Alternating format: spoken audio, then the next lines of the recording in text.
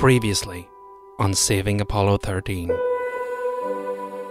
The odds are damned long, but we are damned good. No matter what else we do, I think we're going to have to go round the moon. So it's agreed.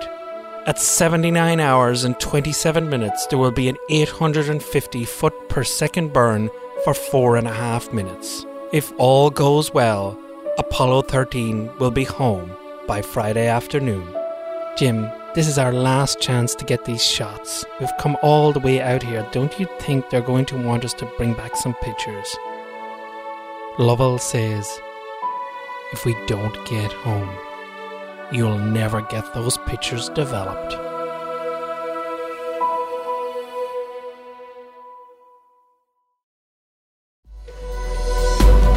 This is Saving Apollo 13. The incredible story of NASA's Apollo 13 mission, the spacecraft that failed en route to the moon, and the feats of human ingenuity that saved the lives of the 3 men aboard. Can a non-tested engine get 3 stranded astronauts home? And on the long journey back to Earth, how do you keep them alive when their air is slowly turning to poison?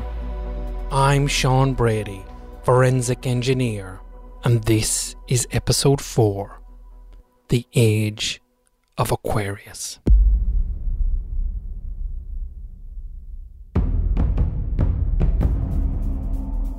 Now look it, let's get the cameras squared away and let's get all set to burn. We're not going to hack it with a splashdown at 152 hours. Lovell watches as the men slowly stow their cameras and get to work. Over the next hour they prep for the burn. Brand reads up power-up instructions and the LEMS systems are brought online. And eventually, they're ready. Lovell looks at Hayes and gives a thumbs up, and he looks at Swaggart and does the same. Hayes announces, 10 minutes to burn. Then 8 minutes to burn. Then 4 minutes to burn. Then Brand comes online. Jim, you are go for the burn. Go for the burn. And Lovell replies, Roger, I understand, we are go for the burn. Brand says, 2 minutes and 40 seconds on my mark. And then he says, mark. And the computer's clock is counting down. And down and down, and it hits 0 and the 3 men feel the LEM come to life beneath them. And Lovell says they're burning at 40%. Houston copies they're seeing the same. And then 15 seconds later they're burning at 100%. And Houston says through loud static, Aquarius Houston, you're looking good. And then moments later they say, Aquarius, you're still looking good at 2 minutes. And minute after minute, Houston keeps checking in, telling them they're go. And at 3 minutes, Brand says, Aquarius, 10 seconds to go. He continues to count them down. 7, 6, 5, 4, 3, 2, 1. And Lovell calls, shut down. Brand says, Roger, shut down. Good burn, Aquarius. Lovell knows that right now there's a call being made to Mel Richmond on the USS Iwo Jima in the Pacific, telling them where to pick them up. And by Houston's calculations, that will be 600 miles southeast of American Samoa on Friday morning, or to be precise, 142 hours and 54 minutes into the mission. But this is some 60 hours away, and over the next while, Lovell and Swaggart and Hayes put the ship in its passive thermal roll, the PTC. This means that rather than it falling back to Earth in a static position, they set the ship rotating about itself in what's called the barbecue roll. So as it moves towards the Earth, this rotation exposes all its sides to the sun, keeping all sides at a constant temperature. Now, if they didn't do this, the side of the spacecraft facing the sun would fry and the other side would freeze, and both situations could wreck the ship, and this barbecue roll prevents it. The crew work on all this for 2 hours. Then they power down the LEM. They start switching everything off to satisfy Bill Peters' plan. So it's going to be dark and it's going to get cold. And now they are well and truly exhausted, and Houston sends up a sleep plan. Hayes is sent off to sleep first, and Lovell and Swaggart stay up to watch Aquarius. And despite the fact the temperature is dropping in Aquarius, Lovell finds he can drift off to sleep. He stands floating in front of the instrument panel and he just closes his eyes and he drifts off. And finally the Capcom comes back on comm. It's Jack Lousma. He's just come back on shift. And he says, Aquarius Houston? And Lovell replies sleepily, yeah, Aquarius here. Lousma says, it's about time for you guys to get to bed and get Fred up. Roger, says Lovell, and adds, looking forward to it. Lousma tells them to take 3 hours and be back at 85 hours and 25 minutes. And Lovell can't wait to sleep. So he pushes away from the instrument panel towards the back of the LEM and he floats up through the tunnel into Odyssey. And now it's his turn to be really shocked by how cold it is. Lovell reckons it's about 0 degrees Celsius. Or maybe a little higher, 3 or 4 degrees, but it's still freezing. Lovell looks at Hayes in his light sleeping bag in the gloom, surrounded by the grey walls of the command module. The air is clammy because of the moisture they're breathing out, and this moisture is already starting to condense on the instrument panels. Hayes is sound asleep, and around him is a thin layer of warm air. Because there's no gravity, there's no convection, so the warm air from Hayes' body isn't leaving him.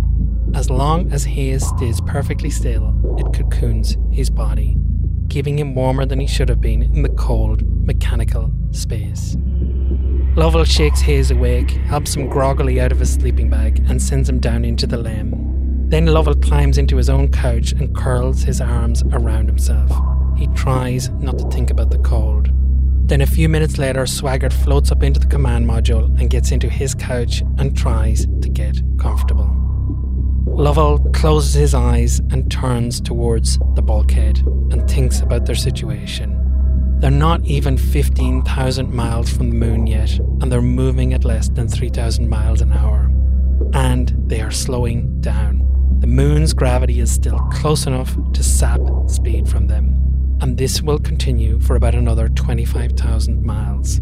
Then at that point, they'll be close enough for the Earth to exert its gravitational pull on them, and they'll slowly speed back up again. At that point, Lovell knows he'll feel a little more comfortable. But now, as he lies there staring at the bulkhead, he's still 225,000 miles from home. But exhaustion creeps up on him, and as the cocoon of warm air begins to build up around his body, he drifts off to sleep.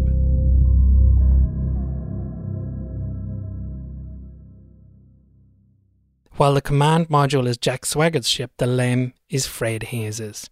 And with Lovell and Swaggart asleep, Hayes has got the LEM all to himself. And although it's powered down and dark and cold, he feels pride. Pride that this little ship that had been designed to do something very different from what it's doing now, is saving their lives. And as far as Fred Hayes is concerned, it's his job to keep it alive and functioning. And that's exactly what he's planning to do. The funny thing is that Hayes never thought he'd end up in space. He'd never even set out to be a pilot, let alone a test pilot. He'd been 18 years old with 2 years of college behind him. He'd never flown in a plane and he'd never even been in one. So unlike most test pilots who lived and breathed flying, he'd been different. The Korean War had come around, he'd wanted to enlist and serve, and the only program that led to a commission was the Naval Aviation Cadet Program. So he ended up flying by accident, but when he did, he loved it. But when he got into NASA, he knew he was late into the game, and he felt his chances of actually getting on a flight were slim. So instead of worrying about it, he just threw himself into getting his head around the hardware. Now at the time, NASA was assigning astronauts to the contractors building the equipment for the Apollo mission. And Fred Hayes found himself assigned to Grumman, who were building the LEM. So not only was he trained as a LEM pilot, Fred Hayes was sort of like a company pilot. He knew all about the insides of this craft. He knew what its relays looked like, he knew the pins on the electrical connectors and which systems they went to. He spent 2 years working on this machine. He knew it inside and out. So he's happy, and he likes being in charge. For the first time since the explosion, he feels like he's in control. When he signed on the comm, he said to Jack Lousma, "I'll tell you, this Aquarius has really been a winner." Now he looks out the window into darkness and watches the moon receding. Houston Aquarius, he says. Go Fred. Hayes says, I'm looking back at the left-hand corner of the moon, and I can barely make out the foothills of the Fra Moura Formation. We never did get to see it when we were in there close. And Lousma tells him how far away from the moon they are and how fast they're going. And then Fred Hayes says, when this flight is over, we'll be able to figure out what a LEM can do. If it had a heat shield, I'd say bring it home. And Lousma says, well, at least you give the folks at home a good look at the inside of the ship Monday night. That was a good show you guys put on. And Hayes says it would have been an even better one about 10 minutes later. And Lousma says, yes, things sure turned to worms in a hurry there after that. Hayes pushes back from the panel to the bulkhead and says, and just for your information, Jack, I'm going to pass the time by tearing into some beef and gravy and other assorted goodies. And Lousma plays along. I presume you're doing this with the full permission of the commander? And Hayes smiles and says, and at this very moment, just who do you think the commander is? And this banter goes on, and then Lousma very casually asks Hayes to do something. He says, and Fred, sometime when you're not too busy chewing on that beef, how about telling us what the CO2 reads? So Hayes folds up his packet of roast beef and floats over to the carbon dioxide gauge. This is the gauge that tells him the level of carbon dioxide in the LEM. And he's shocked by what he sees.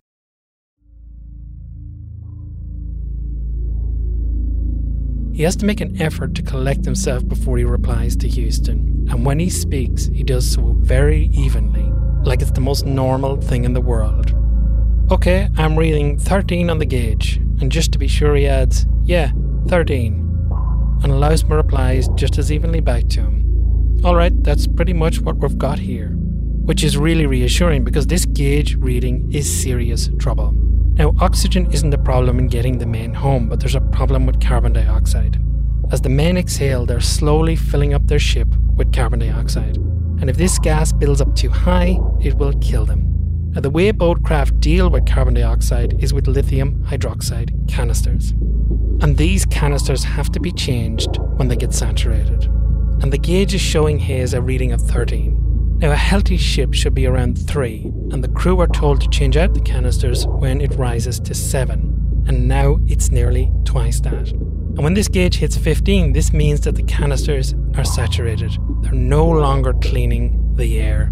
And from that point forwards, Hayes knows the crew will start suffering from CO2 poisoning. They'll get lightheaded, they'll be disorientated, they'll be nauseous. Then they'll die. Now, this reading of 13 is a big surprise for Hayes because he'd ran the numbers and the lithium hydroxide canister should not be saturated yet.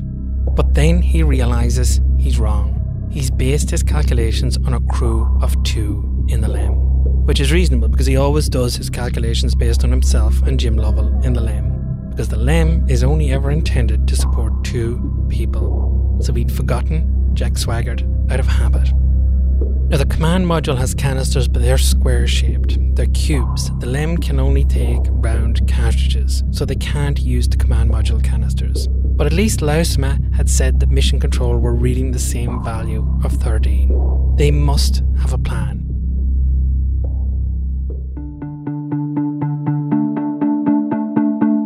And they certainly did. Because while this CO2 value of 13 was a big surprise for Fred Hayes, it was not a surprise for one man in NASA, and that man was Ed Smiley. Ever since the explosion in the service module, Smiley and his team had been building a weird-looking device. And on Wednesday morning, he'd taken his device and arrived at the Mission Control building. He'd walked through the halls while people stared in confusion at what he was carrying. Then he'd taken the lift to level 3, and the doors had admitted him to Mission Control. And what he'd built was the most curious thing. It was the most un-NASA piece of equipment to ever appear in Mission Control. It was built from a flight plan cover and hoses and duct tape and a command module lithium hydroxide canister. Smiley's device was built using only materials they already had on board the 2 spacecraft. And this device will solve the CO2 problem by making it possible to use the cubic command module lithium hydroxide canisters in the LEM. They can use the canisters they already had on board to make sure they continue to have breathable air.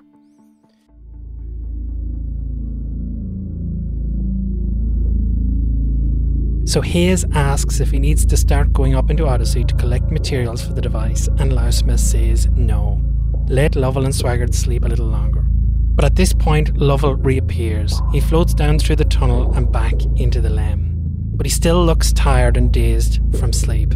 Hayes says, "You're back awful early," and Lovell says, "It's too cold up there, Frito." Then Lovell yawns and puts on his headset. "Hello, Houston Aquarius, this is Lovell here, who's got the duty again." Louseman asks if Swaggart is with him, and Lovell says no, he's still sleeping. Because somehow, despite the cold, Swaggart has managed to get some sleep. So Louseman says, "Okay, as soon as he gets up, I'd suggest we go ahead and make a couple of lithium hydroxide canisters. It's going to take all 3 sets of hands, I think." But then Swaggart does appear. The noise has woken him. And around the same time, Joe Kerwin relieves Louseman as Capcom, and for the next hour the crew go hunting for the materials they need to build Smiley's device. And the list is odd. They need a pair of scissors, they need 2 of the command module's lithium hydroxide canisters, they need a roll of duct tape and 1 of the stiff pages of their LEM procedures. They need to get the thermal undergarments that Hayes and Lovell would have worn on the lunar surface. But they aren't after the water-cooled undergarments, they're after the plastic bag they're in. It's the plastic bag that's the important bit. And when they have all this together, Kerwin starts reading up Ed Smiley's procedures on what they have to build. And while it may have been reasonably straightforward to build on the ground, it's a hell of a lot more difficult in the weightlessness of space. And part of the problem is it's hard to work out what the ground really mean with these unrehearsed procedures. Like when Kerwin talks about the top of the canister, they have to actually define which end of it is the top. And when it comes to the duct tape, Kerwin says they need 3 feet of it, and Lovell wonders how they're going to measure out 3 feet when Kerwin just adds, make it an arm's length. And then they have to tape the bag from the thermal undergarments onto the canister with the page of the LEM procedures inside it. But they work away, and although it takes them an hour to get the first canister built, when they're done, they're strangely proud of it.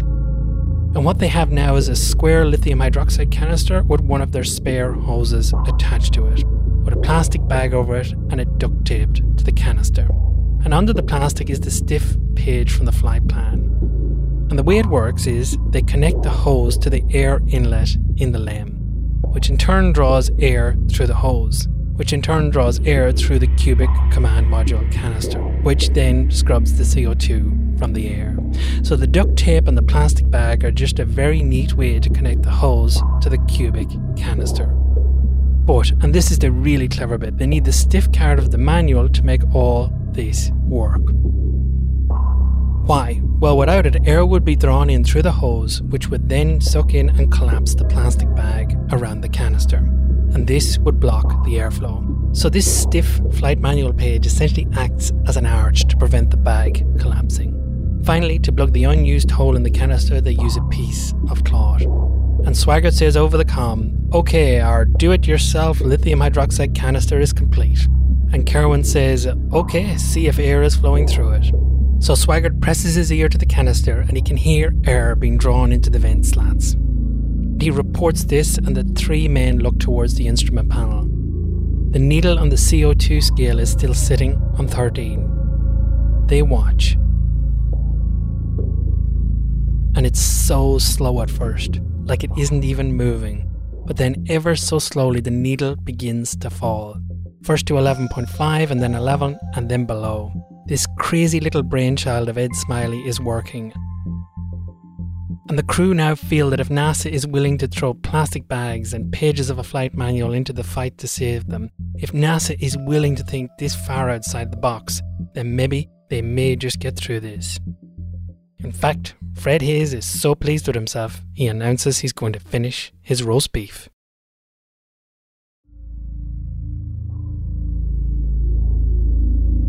But now, with the CO2 problem solved, Houston tells the astronauts again that the lack of sleep is still a real problem. The flight surgeons are comfortable that Hayes has done okay, he's had some sleep, but the other 2 astronauts are another story. Deke Slayton, who offered Jim Lovell his astronaut's job so many years ago, orders Lovell and Swaggart back to bed.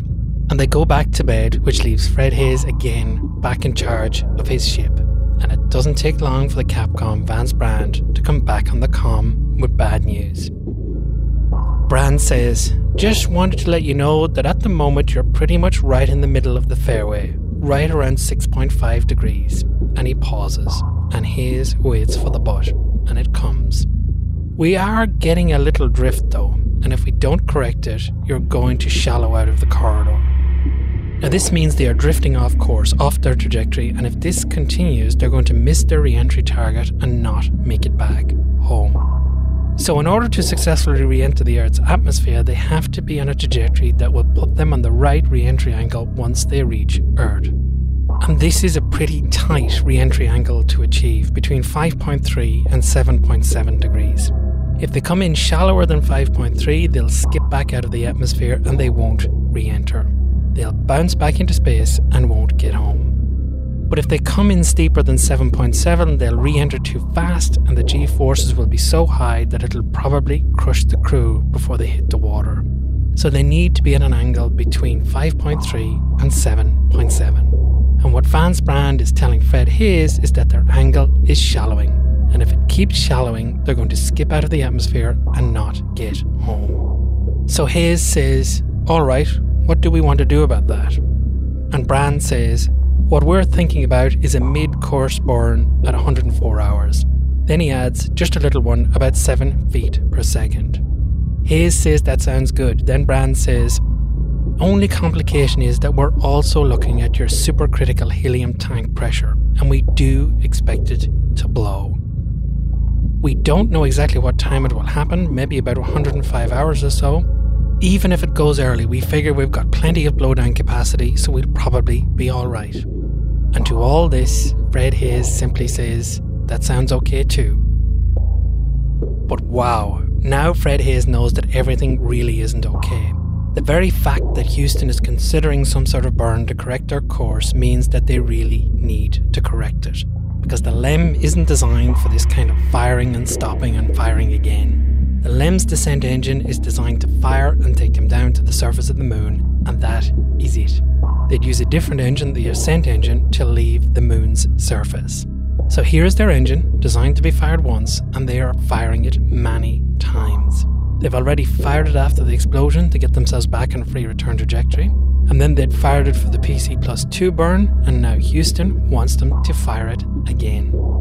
And the problem Brand is referring to, the helium problem, is a tricky one, and it's a problem they can do nothing about. It relates to how the engine is designed to work. So in order to force fuel into the LEM's combustion chamber, they use helium. And this helium is stored in the supercritical helium tank. But helium expands quickly, and the pressure in this tank increases over time. Now the tank is designed to cope with a much higher pressure than 80 pounds per square inch. It's designed to cope with 1,800 pounds per square inch. Now this is a huge margin, but Brand is just after telling Hayes that at 105 hours into the mission, pressure in the tank is going to reach this value and the tank will fail. Now it won't explode because there's a disc included in the gas line that will burst and vent the gas out into space to ensure it fails in a safe manner.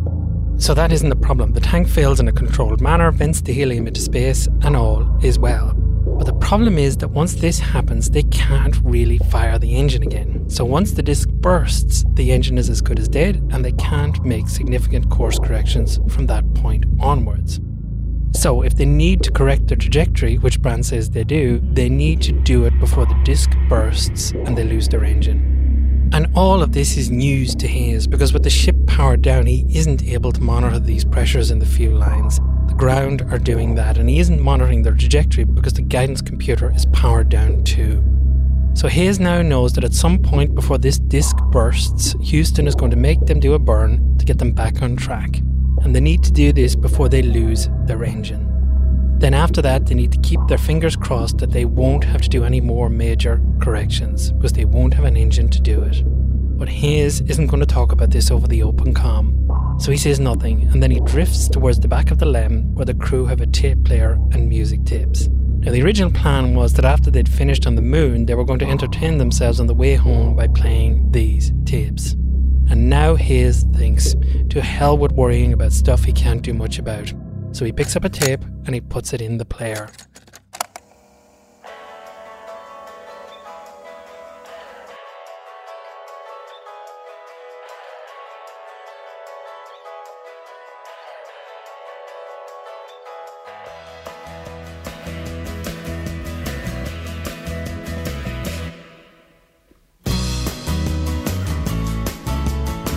The song not only fills the LEM, but it's also picked up by the Comlink, and they hear it in Mission Control.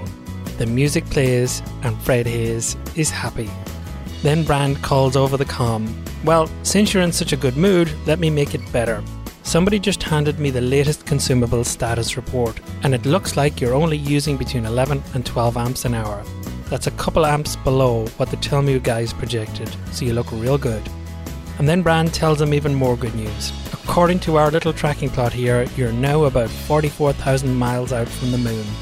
Fido tells me that means we're in the Earth's sphere of influence and starting to accelerate.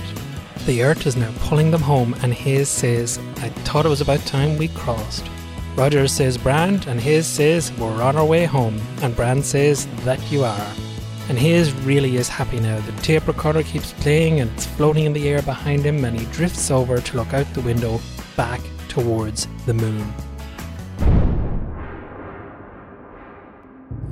The ship shudders, and it reminds Hayes of Monday night's explosion. He has to brace himself against the bulkhead, and he knows this is another explosion, but it hasn't come from above him in the command or service module, it's come from beneath his feet. It's come from the LEM. Somewhere in the LEM there's been an explosion.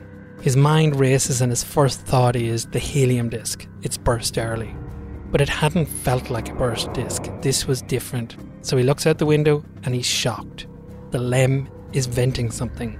Hayes sees a dense cloud of snowflakes coming up from the descent stage of the LEM.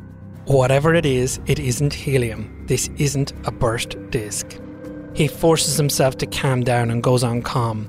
Okay, Vance, I just heard a little thump, sounded like down on the descent stage, and I saw a new shower of snowflakes come up that looked like they were emitted from down that way. I wonder what the supercritical helium pressures look like now. And Brand responds calmly, but Hayes knows Vance is about as calm as he is. Another explosion is not what they need now. And Brand comes back on comm, and all he can offer is that it wasn't the helium. That's all. Hayes knows that the control console must have told Brand that the helium pressure was unchanged. So it isn't a burst disk.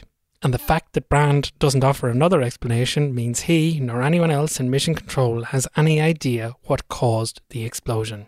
Because if they did, they'd have told him. All Fred Hayes can do is accept it, give Houston time to figure out what the bang was, and hope it wasn't anything bad. And all the time, floating in the cabin, the tape recorder turns and plays, and it doesn't seem quite so entertaining anymore. In another place, where none of this would matter, days have passed and wishes have been lost.